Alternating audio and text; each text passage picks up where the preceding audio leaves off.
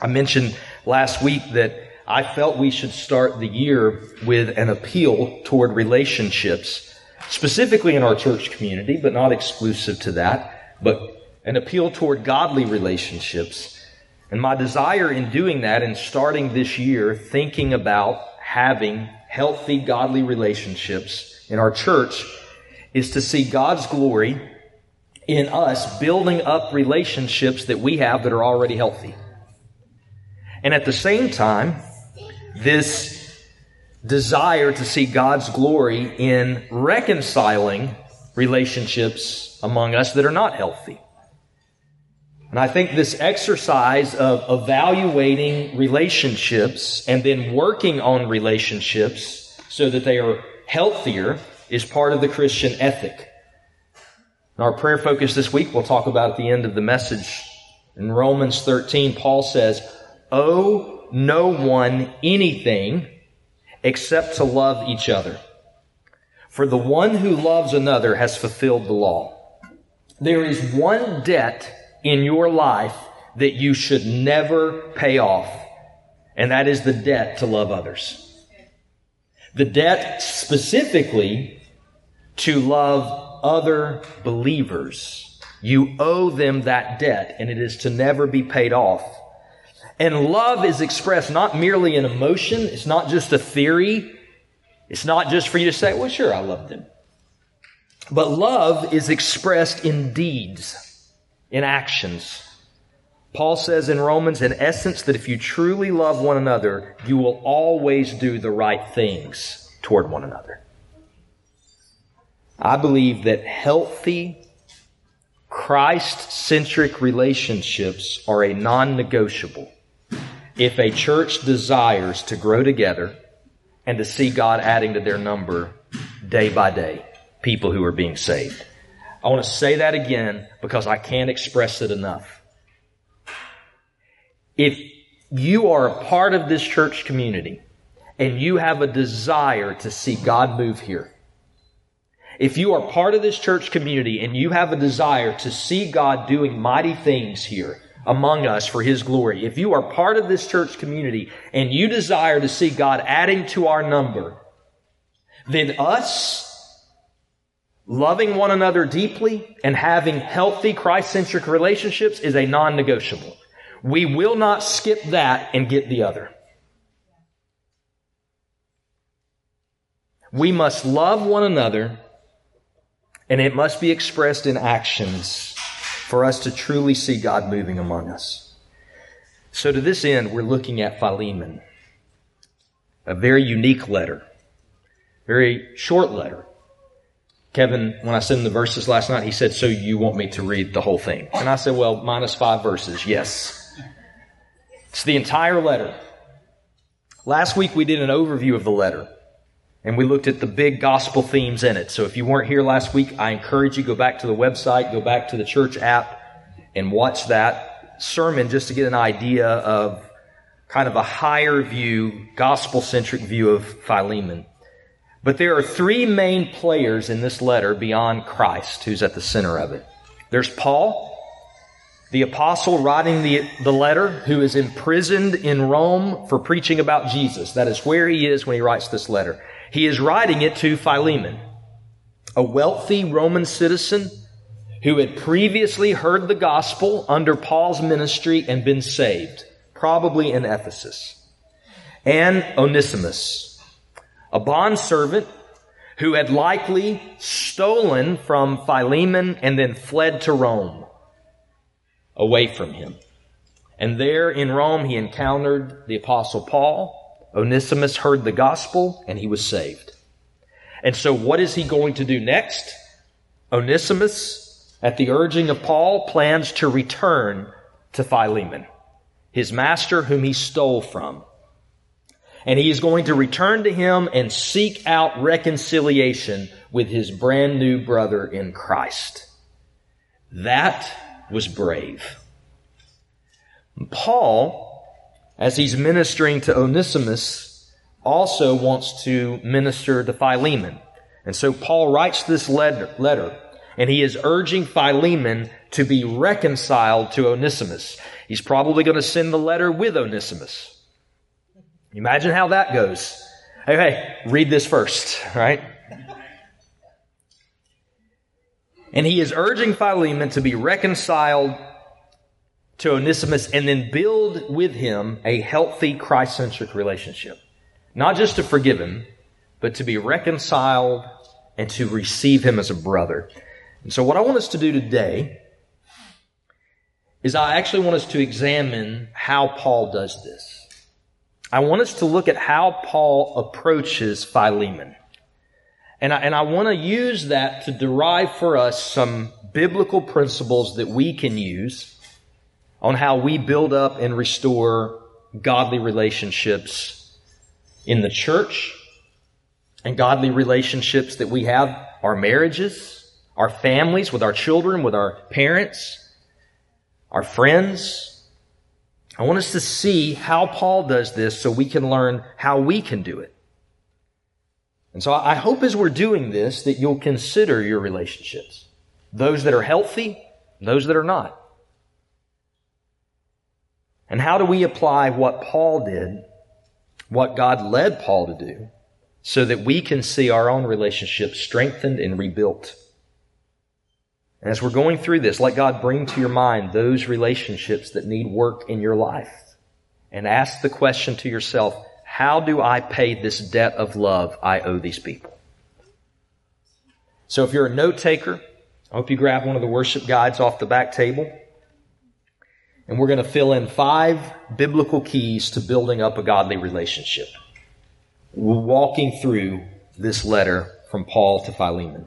5 biblical keys to building up a godly relationship. Number 1, look for and acknowledge God's grace in the other person. Look for and acknowledge God's grace in the other person. Paul opens this letter in the first several verses, not with flattery, but sincere encouragement. He opens the letter telling Philemon why he is so thankful for him. He talks about how he is a fellow worker for the gospel. He acknowledges how Philemon has opened his home so that the church in Colossae, a brand new growing church, could meet in his home. He goes on to talk about how Philemon has an ongoing trust in Jesus. And Paul tells him in verse 7, Philemon, I have joy in my own life because I have heard how you're treating other people in the church. Like, it's not that you're doing it to me, but I see how you are encouraging and helping the church, and I have such joy in knowing that. The work needed for us to have healthy relationships, that work starts in us, not the other person.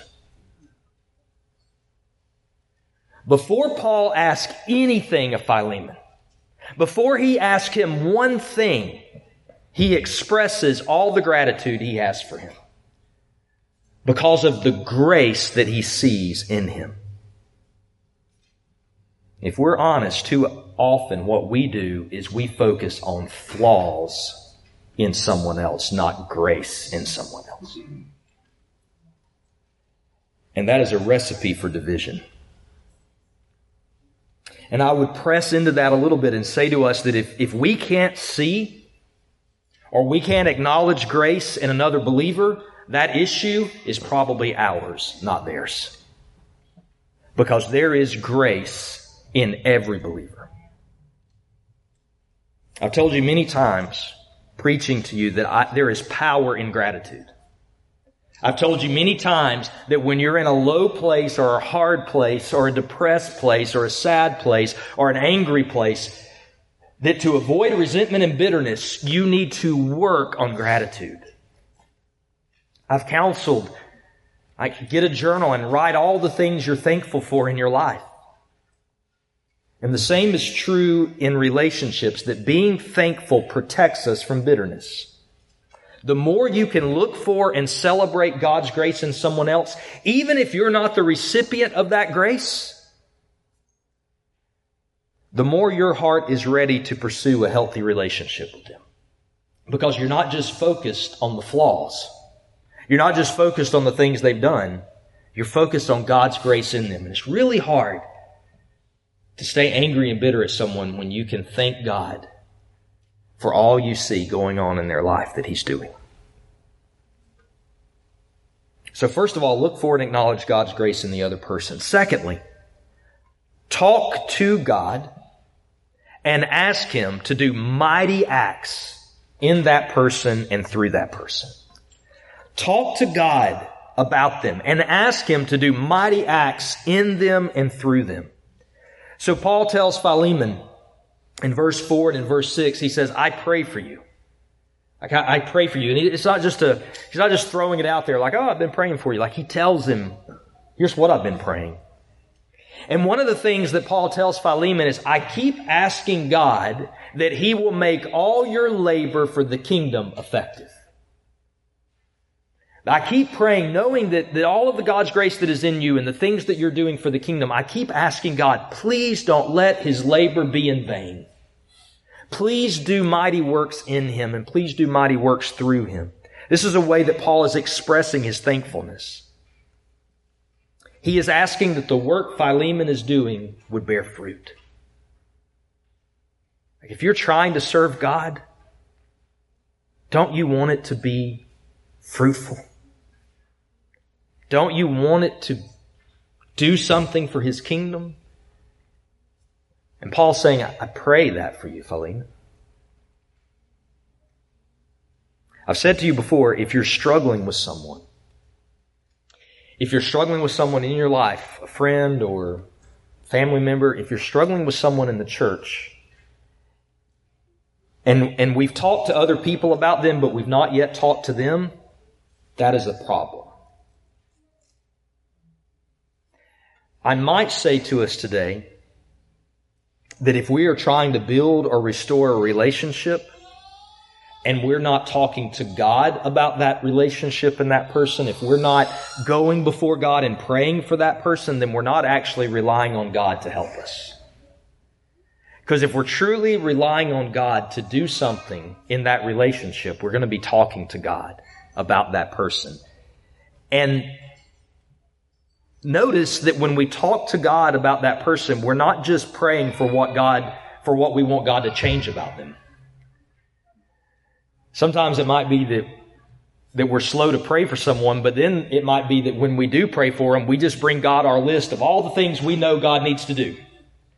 So God, if you will change this and change this and change that, I really think they will be a really good person. What we're seeing here is not praying to God about what we want God to change, but taking time to pray for that person by name and asking God to do what He will in their life, to grow them in faith and to make them more like Jesus. Because if God does that in all of us, if He works to grow our faith and make us more like Jesus, that's really all we need. And he prays that God would do mighty things through them. One of the keys to building healthy relationships with other Christians is asking God to make them more like Christ and do mighty things through them. Bear fruit through them, Lord. Key number 3. We should engage and exhort the other person with God's Word. So we have looked for grace in them and acknowledged it. We're talking to God and asking Him to do mighty things in them and through them. And now we've come to the point where we're going to engage them and exhort them with God's Word. Now, I don't necessarily mean for these to be a step 1, step 2, step 3 kind of deal. But I will say that when you and I are in disagreement with someone, if we're in conflict with someone, there's 2 primary responses. There is the fight response and there is the flight response. And you probably know yourself well enough to know which one you lean toward. So either we skip those first two things, looking for grace in someone and praying for them, so that we can move immediately to fight. I want to engage them. I want to talk to them. I want to deal with this. But what ends up happening is because we've skipped looking for grace and we've skipped praying to God, we're just doing that in our own power. We're just going to them and trying to deal with it in our flesh. I might throw a Bible verse in there, but still, we're just relying on our own power of persuasion. Or we just go to flight and we ignore the issue. I will love them from a distance. I'll care about them from a distance. That's enough. I don't wish them ill, so it's okay. We might do the first two things. We might look for grace and pray for them, but we don't actually go and engage them and work on the relationship. And what we see in this letter is that Paul doesn't do either one of those things. He doesn't just go immediately to fight, and he also doesn't go to flight. He doesn't just say, I'm going to stay out of this. We see engagement. Paul is going to engage Onesimus and Philemon, and Onesimus is going to engage Philemon. And based on the letter, we believe Philemon will ultimately engage with him. And that engagement is happening, Paul says, with prayer and with hearts that have meditated on the grace that they see in Philemon. And then beginning in verse 8, because Paul's been praying for him and Paul's been thinking about the grace that is in him, and now he's thankful for it. Beginning in verse 8, we actually start seeing what this engagement looks like. And what Paul tells him right off the bat is he says, Philemon, I could just tell you what to do. I could command you as an apostle, receive this man, do good to him, love him, be his brother. And he says, Philemon, I'm not going to do that. I don't want to command you to this. I want to appeal to you by the gospel. And the reason I want to appeal to you to please do this is because I don't want to guilt you. I don't want to manipulate you into a godly relationship or reconciliation. I want this to be of your own accord from God. The implication is Paul wants God to do the work in Philemon that is needed. Paul wants God to do the work in Onesimus that is needed. If he doesn't, change won't last. Some of us in this room who are the fight kind of people, our idea is I want to persuade and convince and get them to do the thing that I want them to do. And you might have enough power and enough persuasion. You might have enough tone in your voice or ability to carry a conversation that you will get them to change behavior for a little bit, but it won't last because it's not from the Lord. We can't have healthy relationships without engaging one another through spending time together. It's just a reality. If we're going to have healthy relationships, we got to spend time together.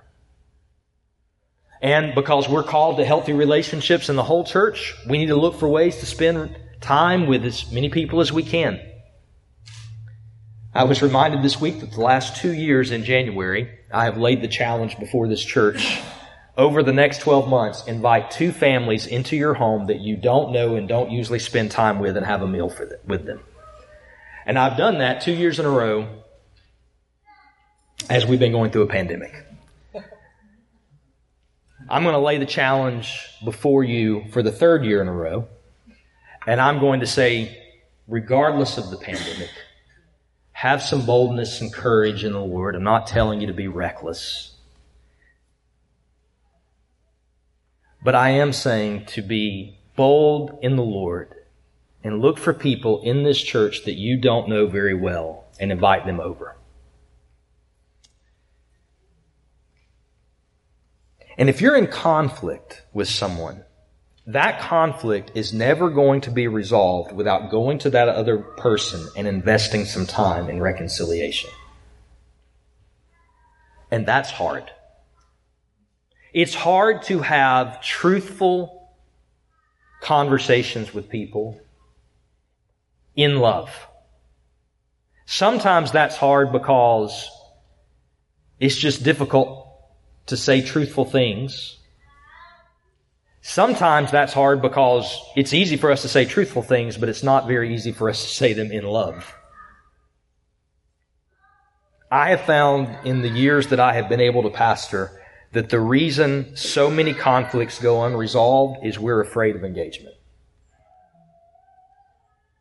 We're afraid to deal with it. And what I would say to us today is we should trust the Spirit of God in the other person, and we should go to them. And we should trust the Spirit of God in our fellow Christian, and we should receive them when they come to us. We should not approach them with our power of persuasion. We should appeal to them from God's Word. When we do go to them to talk and try to reconcile, our foundation should be God's Word. If there's something we think they should do, or some way we think they should change, or some way they've offended us or hurt us, or things need to be different, and we do not have God's Word to back that up, then we are simply going to them with our opinion. Our appeal should be from the Word. We don't demand of them. We don't command them to do something. We go to them and we appeal to them with the gospel. Truth in love. And then we trust God. We don't go make our appeal and then a couple weeks later look at them and say, nothing different. We trust God that He is working. And God often works in a process. We know that in our own lives. He often works over time. So that means we have to be patient while God works. We have to be patient, and we keep loving them and keep loving them and keep loving them while God's doing the work that needs to be done.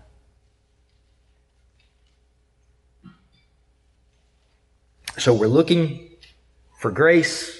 We're talking to God, asking Him to do mighty things in them. We're engaging with people to build up relationships that are already good and reconcile those that need work. Exhorting one another with the Word.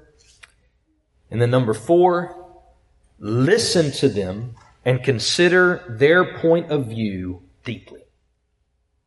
When we engage with someone, especially when we're trying to work on the relationship because it hasn't been healthy, we need to listen to them and consider their point of view deeply. In verse 17, Paul says something to Philemon that's very interesting. He calls him his partner. That word there is from the word koinonia, that beautiful, deep, rich Greek word that is used to describe Christian community as a partnership in the gospel. Every one of us who are believers, who God has placed inside of this community, or who God may place inside of this community, we are partners in the gospel. That binds us together. We have a stake in someone else loving God well and using their gifts. Because the more they do that, the more the gospel moves forward. And they have that stake in us. That we would grow in Christ's likeness so that we're more benefit to them, glorifying God and helping other people come to know Christ. So we're partners in the gospel, and partners listen to one another. You can't have a partnership if one person does all the talking. You can't have a partnership if you don't talk to each other. But when you do talk to each other, to build that relationship, you have to listen.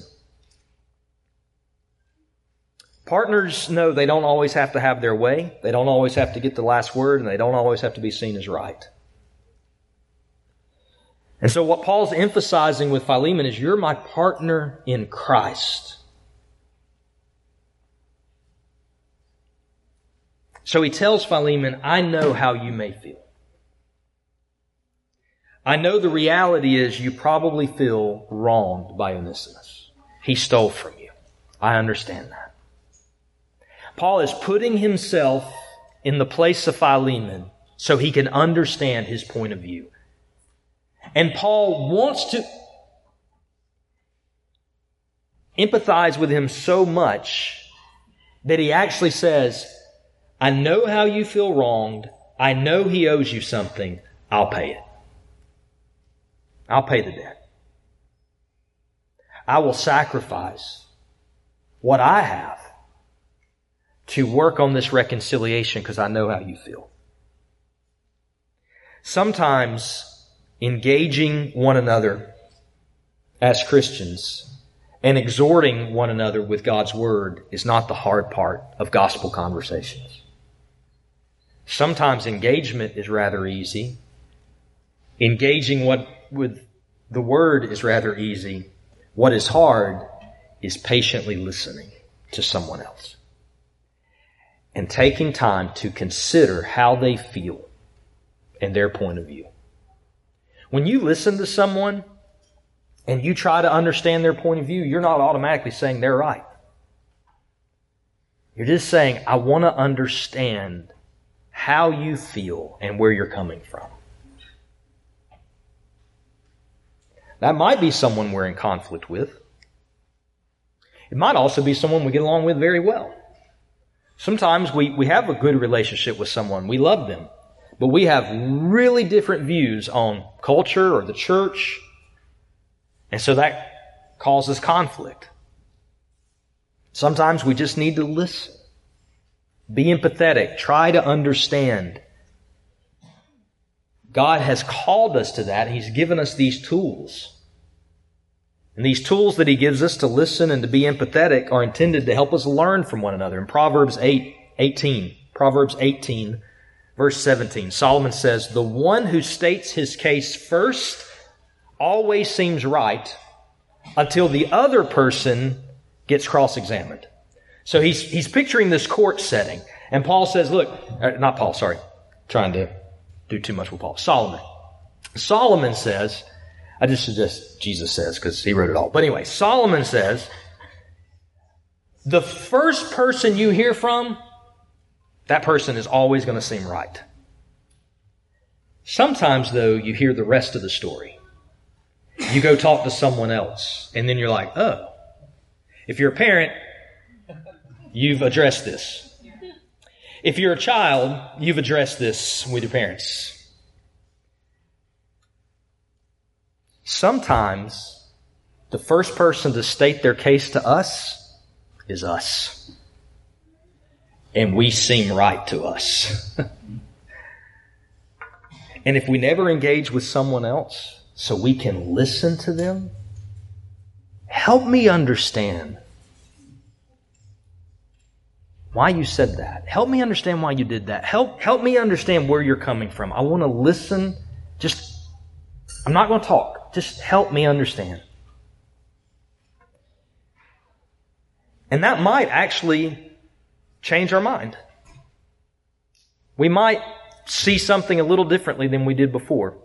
But if nothing else, it will display to someone else, I'm not just here to talk, I'm here to listen. Because I love you and I care about you. So building and restoring relationships in the church include healthy engagement and appealing to people with the gospel, and it includes plenty of listening. And I mean a true and deep pondering of their view. Trying to find where you can agree with them and maybe where you should have a new outlook. And finally, number 5, a fifth biblical key to building up healthy relationships or restoring them that we see in this letter. Believe the best of other Christians because Christ is in them. Believe the best of other Christians because Christ is in them.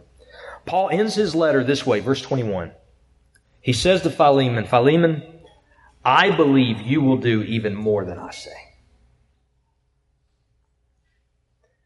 Philemon, I'm not going to command you to do anything. I'm going to appeal to you with the gospel. And what I believe is going to happen is you're going to do more than I expect. I think you're going to do more than I could tell you to do if I tried to lay out the list of things that I think you should do. Before Paul even sent this letter, he was already confident that Philemon was going to ultimately do more for Onesimus and more for this relationship and more in this situation than he could ever ask him to do. He was confident of that. And I think the basis of that confidence was because he believed Christ was in Philemon. We talked about this last week. Relationships is not so much about trusting the other person as it is about trusting Christ in the other person. That we trust Jesus is working in them the same way He's working in us. And here's the reality. We don't always think the best of others. We don't always expect the best of others. Sometimes, especially in conflict, we assume the worst. We definitely do it in our marriages and our families, and I think we do it sometimes in the church. We assume the worst of someone's motives. We assume the worst about how they feel about us or how they feel about having a relationship with us. And if we're going to have healthy, ongoing, reconciled, building up relationships, we got to think the best of one another. We got to assume the best of one another until proven otherwise. We're going to assume their motives are good. We're going to assume they want to do the right thing. We're going to assume that they love and care about us until it is proven otherwise. Because if we don't, sometimes what will happen is we'll go into a hard conversation with someone. And we'll say, all right, God, I'm going to do this because I know it's the right thing to do, but it is not going to help. They're not going to change. They're not going to listen. And the very first thing we see in that conversation that validates that assumption, we go, knew it. Knew it. But if we assume the best in someone until proven otherwise, it helps us get past a lot of those hiccups that come up in any relationship and in any conversation. It helps us press through those things. I know behind what you just said, or that look you just gave me, or that tone you just used, I know behind all of that is a heart that wants us to be reconciled and loving each other. And we do that not because we believe in the perfection of that person. We do it because we trust in the perfect God who's in them. And the one that we learned last week has providence over everything, good and bad. And He is able to use everything, good or bad. Agape, if I could convince us of something, and I will say even myself, I am not immune to conflict. I shared with you last week about some struggles I've had in the past with conflict. But if I could convince us of anything regarding community, it might be this. Strong gospel relationships are not only possible, they are probable if we will trust God and do the hard things He's asking us to do. If we will trust Him and we will do the hard things that He's asking us to do in the way He asks us to do them, I believe God will always show up and do a work. It might not be immediate. It might not be something, it might not be the way that we think it'll turn out. But I believe He will do something if we're patient and we keep pressing in to love each other. And I would furthermore beg us to believe the healthy community is not just something we have to have, because I think we do have to have it. But it is something we get to have. What a beautiful thing when people who really don't have connections with each other outside of Jesus come together and love each other and care about one another. What a beautiful thing when we overlook faults. What a beautiful thing when we overlook offenses or we deal with offenses in a proper and right way and God does something in our relationships.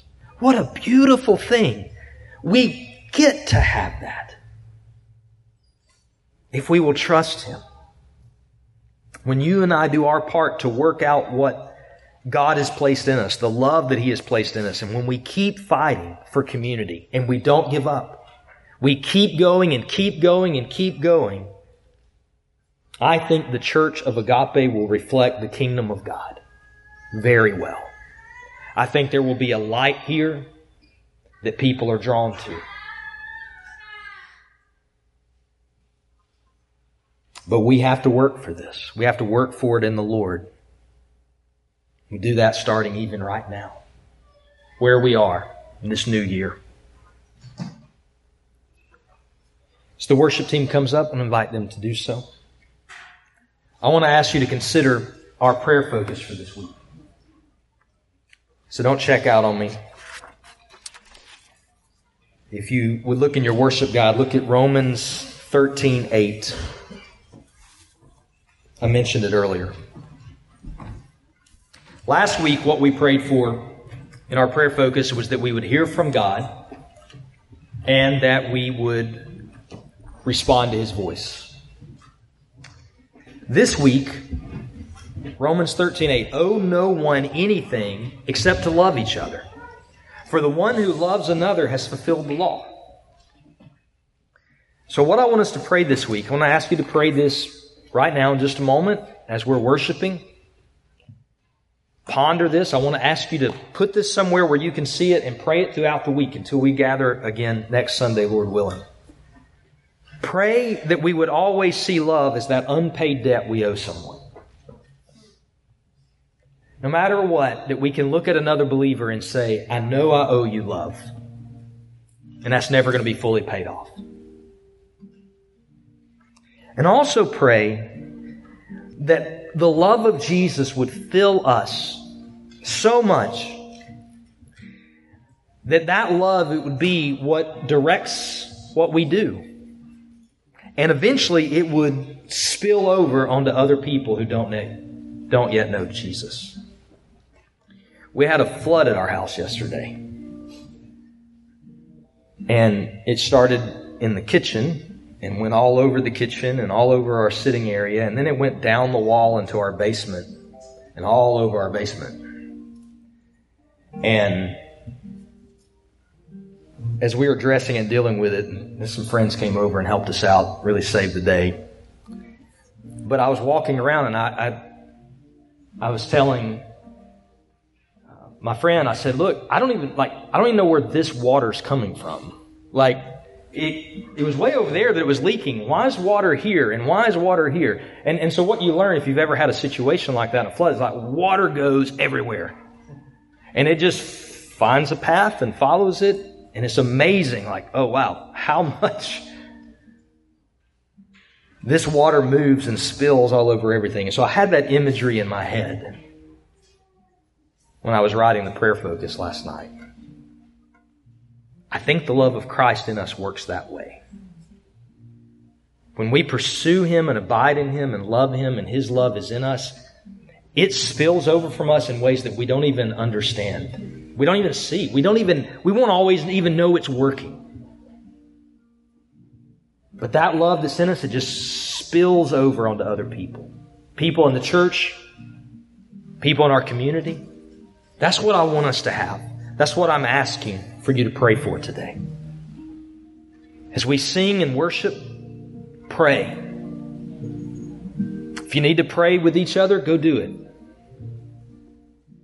If you want someone to pray with you, I've asked Eric and Jeanette, they'll come up and I'll be over here as well and we'll get some more people. If you want someone to pray with you, it may not even be about the sermon necessarily. Maybe you want prayers for healing or help and grace in your family or in your life or in a situation. We want to pray for you today. So Eric and Jeanette will pray for you. I'll pray for you if you come talk to me. We'll get some others if needed. But if you would you spend some time asking the Lord to put the love of Christ in us and let it spill over onto others?